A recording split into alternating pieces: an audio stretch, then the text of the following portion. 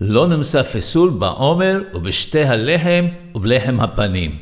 Never was a blemish found in the Omer, the Shetei HaLehem, or the showbread. Rabbeinu the Hida Zal asks in the name of the Binyan Yehoshua how it is that in all Shas, the Omer and Shetei HaLehem, which are the two breads offered in Shavuot at the end of the Omer, are mentioned before the Lechem HaPanim, the showbreads.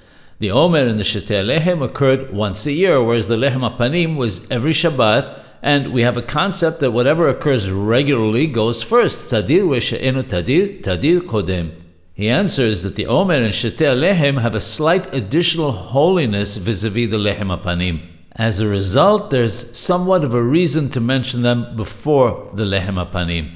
Additionally, there's another significant difference between them. Both the Omer and the Shetei HaLehem have an offering connected with them, but the Lechem HaPanim does not require any offering. So therefore, the Omer and the Shetei HaLehem have a reason to be mentioned before the Lechem HaPanim, even though the latter occurred more regularly.